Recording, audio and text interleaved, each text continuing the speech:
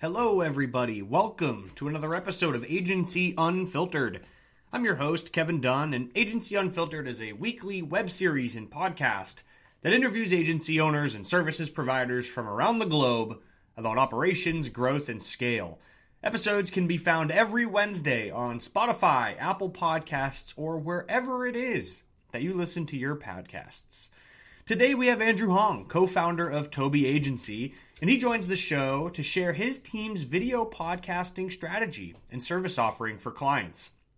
We discuss the role video podcasts can play in a larger pillar content strategy, where and how you can build and repurpose podcast content, some tool recommendations for production and distribution, and the unique and emerging use cases for podcasting that he's most excited about. Agency Unfiltered begins right now.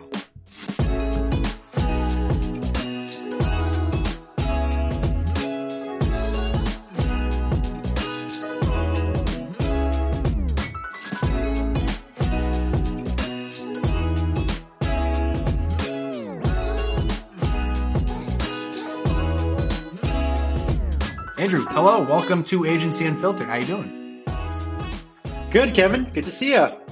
Yes, always great to connect. Just to catch some listeners up, before we just hit record here, you were really letting me have it about the weather that LA has versus Boston. But how's everything on your side of the country? It's good. I was saying that we went from like 50 to 75, and I know in Boston 50 is pretty balmy. So yeah, it's been good to kind of get out of the deep winter, and it's been a good start to the year for our agency, and looking forward to a lot of new opportunities, new growth stuff, and podcasting stuff, which I'm sure we're going to be talking about today, right? Yes. Yeah, very exciting to hear. Obviously, podcast, perfect segue. Now, again, for context, if it gets up to 50 degrees in this part in New England, I mean, I'm putting shorts on and, I'm taking the dog to the beach, but I guess it's all context. But let's get into podcasting. The best place to start, talk to me about how you and your team think about podcasting, like specifically as a component for a larger content strategy. Where and how does it plug in? Is it for everyone? And then, maybe that's a good launching off point. I'm sure there's some follow-up questions to be had from there. Yeah, so we're a HubSpot agency, right? We've been with the HubSpot agency partner program for actually coming up 5 years now in March. So Congrats. Thank you. It's been quite the ride. But we as an inbound agency, like many other HubSpot agencies that are out there, we focus a lot on the inbound funnel, right? And it's all about creating content for awareness, for consideration, and for decision.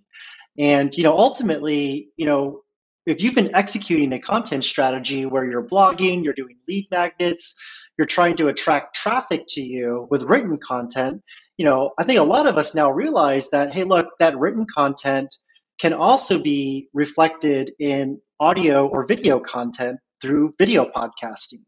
And so now that you have platforms like YouTube and Apple Podcasts and Spotify, what didn't exist before was that you couldn't index this kind of like multimedia, like rich media type of content, right? But now effectively YouTube acts as a search engine. And for those who don't know, YouTube is actually the second largest search engine in the world behind Google. And if you start to notice now in Google search, it's now indexing and populating videos from Google on the front page of search in the organic search results, right? So obviously Google's acquisition of YouTube, way back when there was a big picture strategy, we knew it had something to do with keywords, right? Because that was central to their business model. And so now as we're here in, 2022, are we looking at how are we looking at like adjusting our content strategy? Now, blogging, all the typical stuff that we do to get, that sort of awareness, consideration type of content at the top and middle of funnel is not going away. But now I'm saying it's like, hey, if you've sort of hit a wall in your content strategy, there's a whole new channel that you need to start exploring, which is really video podcasting.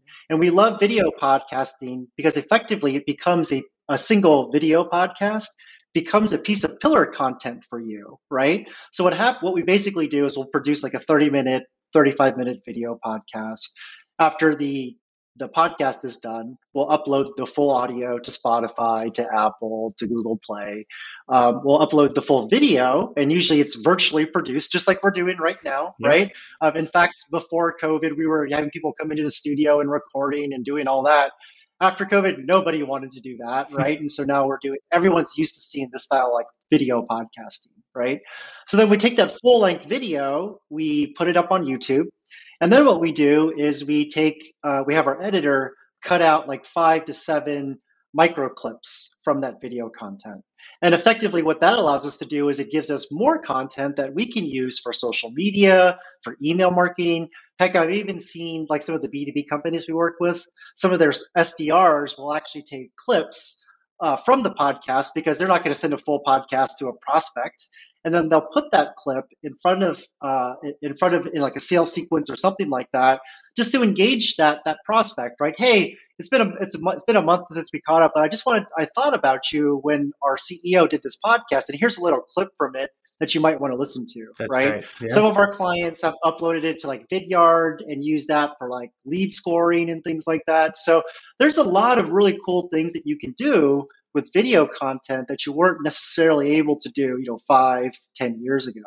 And that's why we think video podcasting is actually a great channel to be able to do that in. There's two things I think I want to pull the thread on. I think the first was, the repurposable nature of it makes a ton of sense. But the other thing is you brought up a really great point about indexing and SEO and how these podcasts are actually now surfacing in things like Google and other places. How important is the keyword strategy for titling podcasts and determining topics of podcasts? And how does that compare or contrast to some of the more traditional keyword research you might be doing for like blogs, pillar pages, etc.? It's very similar, and that's a great question.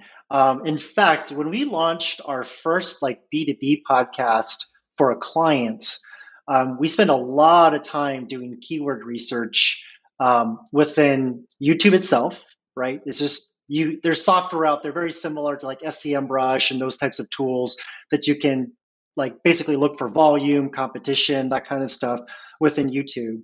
There's not a lot of analytics tools for like Spotify and Apple Podcasts and those types of platforms. But what we did do was to spend a lot of time researching the categories that podcast would go into, whether it was business, finance, marketing, those sorts of things. And then we looked at a lot of the podcasts and the way that they were sort of named.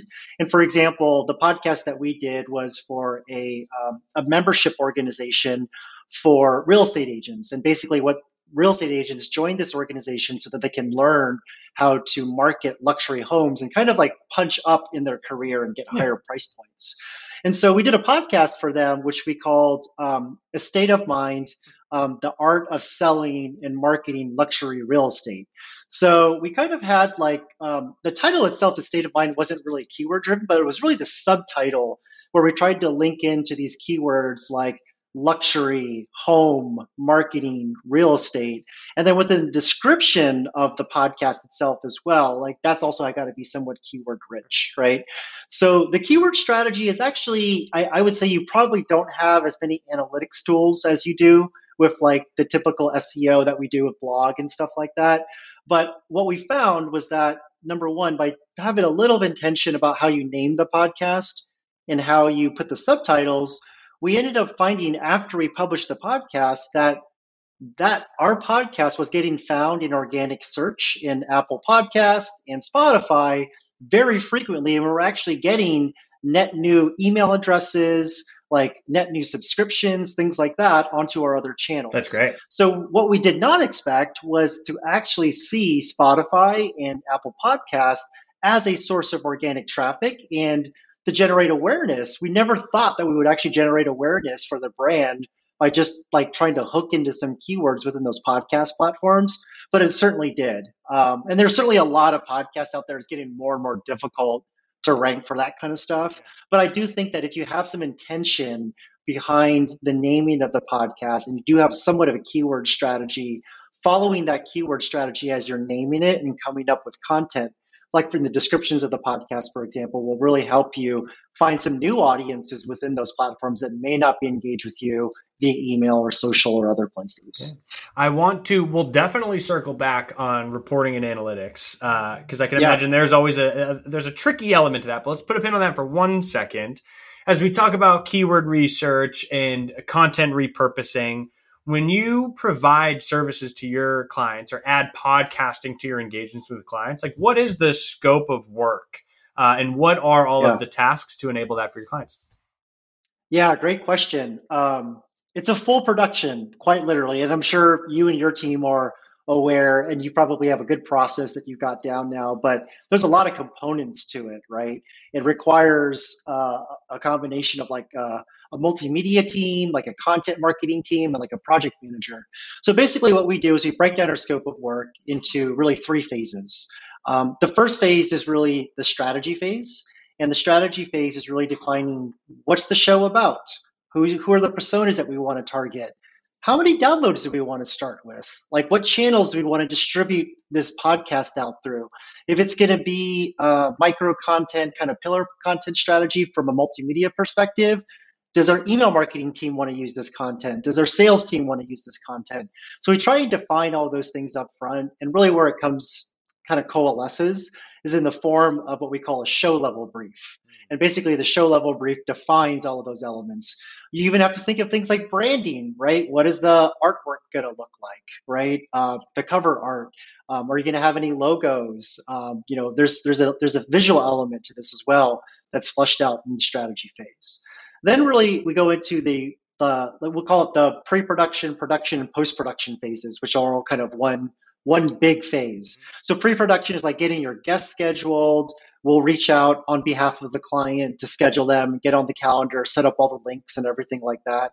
We're using a tool called Zencastr right now, but there's other tools out there that allow you to drop links in there, whether they're Zoom or Riverside or even a platform called Casted. So we'll set all that up during pre-production. We'll send out like very like bulleted questions just to kind of like prep the guest a little bit beforehand. And usually it's somewhat impromptu. We like the more freewheeling type of interview type of content, right, with our clients. And then we go into production where typically the first few episodes we'll have one of our team members on the line with the clients. And then we'll just be sitting there just to make sure the lighting is right, the audio is okay. And then once the client gets the hang of it, they can take over the production on their own because it's literally just about hitting record on Zoom or whatever tool you're using. And then post-production is all about editing the content, getting the thumbnails ready for YouTube, getting the keyword titles ready for YouTube. And then the last phase, the third phase after we get out of post-production is really publishing. And that's where the content marketing team comes in, where they're like, okay, we're now executing our editorial calendar. We're putting up this micro content in our socials. We're putting it up through email. We're delivering it now to the sales team so they can include it in their sequences. So there's like 3 major steps to it. But I'd say the strategy piece is usually where the bulk of the work happens. I don't know about you, Kevin, but for me, like this is easy, right? Doing the interview part is the easy part. It's coming up with who are you going to talk to? What are you going to talk about? And then the difficult part is actually post-production and then publishing the content, because that can be quite the pipeline to get that stuff out. Yeah, and I think it catches a lot of folks off guard, just how laborious those processes are, right? How much time and effort maybe folks like resources it takes. And it's not rocket science. It's not rocket science, right? It's just a lot of busy work that has to get done. Totally. Right? Yeah. This is definitely the easy part. And Andrew, I'll say this. It's even easier when you're the interviewer because you're the one that has to provide all of the insights for us. I just have to just ask snappy questions. So it even gets easier. Sure. How do you help clients identify who's going to host these things? Yeah, so it always starts with the overarching content strategy, right? And usually we want the host to be somewhat of a subject matter expert in, their particular field, so they can ask, deep questions and follow-up questions, like, a thing or two about, inbound marketing and digital marketing, right, Kevin, to be able to talk to agency owners. So that's the first kind of requirement. Is like, hey, pick someone that is, a subject matter expert. The more difficult part is that not everybody wants to be on camera, right? And the more difficult thing actually was when we were just doing audio podcasts, it was very easy to find hosts and interviewers and things like that. But as soon as we started to introduce video, it got a lot more difficult with our clients to go and find the host. So actually during the proposal process, as we're doing discovery, scoping and all that kind of stuff, we say, hey, look, if we're at this point now where we're putting a proposal together, we're like 80% of the way there, you probably want to start thinking about a host now, because that is one of the most important parts. That becomes effectively the brand of the podcast, Totally. the personality and things like that, right? Yeah. So the second part is like you find someone that's a subject matter expert, but also they got to be comfortable on camera and you've got to prep them. And that's part of what we do during the strategy phase, is that our producer will sit down, and usually there's some people who just are, there's naturals at this stuff, right? Like for example, the first podcast that we did with one of our first clients that hired us to do it, she was just a natural, right? She was like, the it she factor. could be on any, yeah. she had it, right? And like we learned stuff from her, the way that she was doing some things, right? But then we had another client where they had a resource, subject matter expert, very eloquent, very well spoken, very organized in the way that she speaks, but just got really nervous like on camera. And so we probably spent about 2 or 3 extra hours just doing practice mock recording sessions with her, where we would ask her questions and then she would ask us questions back. And that just kind of like, I think whenever you hit that record button, spooky. No matter if you're live or if it's just spooky, you know what I mean? And we try to, hey, we can edit some of this stuff. Like if you mess up and you want to start over, we can pause. But people definitely get nervous. But what you find is that I think after the 3rd or 4th episode, the host starts to kind of take the personality of the show. They start to feel the energy and they get excited about it when they get comfortable. So that's a great question. I actually say that is probably the one consideration most people do not think about when they're thinking about doing a podcast. Yeah, or how heavy the decision really is. Yeah, how important of a decision it is. Exactly. Yeah. Exactly. All right, we'd put a pin in it, but now I think it's time to circle back. Let's talk reporting and analytics. I think that one of the example you cited, you're like, wow, we saw Spotify and Apple Podcast referred traffic back. I imagine that doesn't happen out of the gate for a lot of these. And so how do you measure success? Is there an ROI to calculate for podcasting, especially in the early days of it? Yeah. So unfortunately for a lot of the content directors, marketing directors at your companies, it is very hard to prove ROI on a podcast, right? I typically see a podcast more of a top of funnel awareness play, where you're just trying to get thought leadership out there and to get people who may not know about your brand to kind of see your view on the world and maybe understand a little bit about your culture, because they're hearing, I think when you hear someone's voice and you can gauge like how genuine and authentic they are, right? So it's almost like putting a voice and a face to the company brand. So that's one thing, but that's very hard to measure like ROI from that, right? So the other thing that I look at as well is at the top of the funnel is really like, what kind of engagement are we getting with the podcast? And the typical numbers you're going to look at are unique downloads, right? Average consumption time.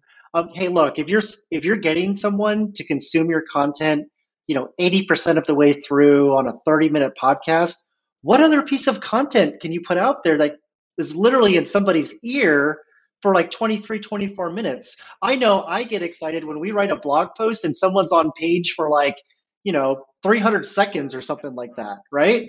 Like that's an awesome blog post, right?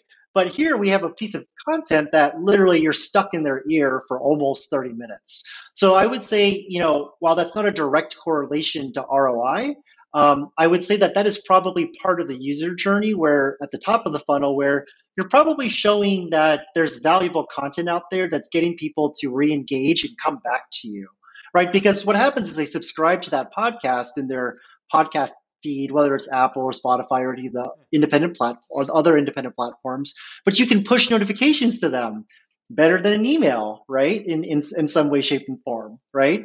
I would say that another way to potentially try to look at the effectiveness of a podcast is also to look at lead generation. And you may be asking, like, how do I generate leads from a podcast? So what we do is on the YouTube videos where we do the micro content and we do the pillar content on YouTube, in the description, we always have a call to action that leads them to a further down the funnel piece of content. So usually it's a landing page with a lead magnet set up on it with a form where they can opt in and then they'll jump into like an evergreen campaign.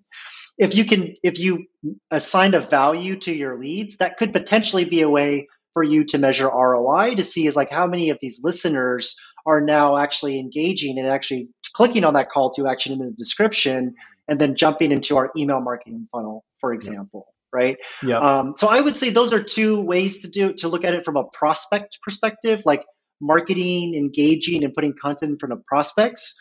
One thing you also want to think about too is for your customers, right?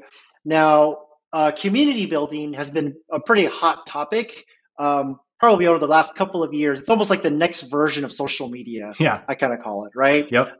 It's taking social media and funneling social media down into like these private communities, whether they're Slack groups, private Facebook groups, and you could tell like there's just much more meaningful discussion amongst those groups, right? You don't have someone who comes with some crazy political ideology from one way or the other and just completely throws off the topic of the group, right? And so what I found is that, look, like one of our clients, they have a membership business model where their members pay like $1,000 in annual dues to continue to be members of the organization. And part of what the organization does is they provide content to their members that's valuable to them in their jobs. So we created a podcast just for the membership. It was walled off from everybody else, all the prospects. And what we found was that, like, when we surveyed, they would run like a monthly survey to a lot of these to these listeners, not listeners, but members. Yeah, right. And it started to say that the members were actually saying that the podcast was one of their favorite channels to consume content through because they could just do it on the go. They didn't want to read through blog posts anymore. No one reads lead magnets anymore. I mean, to be honest with you, like every lead magnet I download, it just ends up on my desktop and sits there forever, right? But the podcast was something that they kept coming back to. So it became something of value for customers that have already converted to retain them and keep them sticky. So that was another way that we use podcasts as well. Not only for prospecting and marketing, but also to make sure you re-engage and delight those customers, to get them coming back, right? Yeah, that's a really interesting way to think about it. And honestly, there is reporting and value to measure and monitor, but obviously it sounds like there's some expectations to set with your clients about, okay, where this fits in either your buyer journey or customer journey and how it connects to some of your marketing efforts. I would imagine expectation setting is a key component of that. Yeah, and the analytics platforms are getting better, right? Ultimately, what we want to be able to do is attribute like a listener on a podcast all the way back down to like a closed one deal, right? I mean, that's the revenue attribution to which episode. Yeah, totally. Exactly. Yeah. Exactly. Right. And I think there's definitely, as podcasting becomes more of a channel, just like blogging and all that, dude. I mean, look at the analytics tools we now have, like you have a Google Tag Manager now that you can use for podcast episodes, basically, right? So I think the tech is eventually going to get there. But what I usually set expectations around are exactly like you said. If you want to prove like hard ROI, like you would with like pay-per-click, for example, it's not the channel you want to go down. You might not want to die on that hill. Right. Do you know what I mean? 100%. Especially if that's what your boss is looking for. Right. So the example of the podcast for like the membership or community aspect that leads well into this question. And based on your experience with developing podcasts for clients, are there any additional or like unique or growing use cases? Are we seeing any new aspects to like the market fit for podcasting services? Anything that you're excited about? Yeah, so we at our agency, we always pilot everything on ourselves before we try to sell it to our clients. So when COVID rolled around, we had to disperse, and all of us, basically ended up working from home. And so what we decided to do was we did an internal podcast, just like 10 or 15 minutes weekly, where I was more of like a solo cast. I would just kind of talk about what was going on, and then I eventually would bring on some of our team members to interview them and ask them what was going on. And we just kind of circulated that around the 15 people who are working at our agency, right? And so I mentioned it to one of our larger like enterprise type clients who happen to have a very good relationship with the head of people ops. And she mentioned our internal podcast to their head of people ops, and the head of people ops reached out to me. She's like, "Hey, Andrew, like we're a 800 person company. We're literally spread out all over the U.S. We acquire new companies all the time, and we just want people who we acquire to learn more about our culture. And we're doing a lot of like CSR, like corporate social responsibility type initiatives, and we want the staff to learn more about what the leadership is going through as they're learning things about cultural sensitivity and bias training and all that kind of stuff, because they want to be more transparent about what their executives are going through and learning this kind of stuff, right? So we basically did like just a really simple like 8-episode podcast. We lined up a bunch of people internally within the company for like a week, recorded all these episodes, and the head of HR basically just started releasing the episodes one after one to the staff, and it's now become like a pretty consistent part of like the internal comms for HR using internal podcasts. So it wasn't something that I expected, but it was definitely like it. I wouldn't say it caught fire because we're not marketing this right now as a service offering, but for our existing clients, we definitely tell them like, hey, if you want to stand up an internal podcast, it's pretty easy for us to do it. And in fact, we don't have to do the micro content. We have to do any of that. It's really just hit record, right, edit it, and then publish it. Yeah, you pull back on some of the production requirements, right? The length of it and the distribution strategy is a little more simplified. Yeah, that's great. I can imagine that if there was a place to expand that offering, it opens up an entirely new persona for you and your team to target: people ops, human resources, etc. Yeah, that's exactly the conversation we just had. We're like, man, we're usually targeting, like marketing directors, CMOs, and things like that. And so we're thinking of like the messaging strategy. It's like we gotta come at this from the perspective of someone who is like an HR professional, right? So it was actually a really fun little project for us to kind of like think about, because we are gonna stand up a landing page, try to market this thing, That's awesome. Get some awareness of this, to that audience too. But yeah, good well, that'll definitely have to be something we follow up with or see how it goes once it's rolled out. And now I don't know if this is going to be an appropriate fuel to the fire, but now it's out there as an opportunity. So there you go. We'll see if there's anybody trying to beat you. Podcast, that's right. That's right. Yeah. Andrew, I'm running out of time, I think. So we'll wrap this up with just one final question for you. We try and end every episode with this. What is the strangest part of agency life? For me, as an agency owner, as a relatively small agency owner, it's having to be the janitor, the CEO, having to wear the kind of hats that I wear right now. I just never thought I'd be dealing with some of the things that I'm dealing with.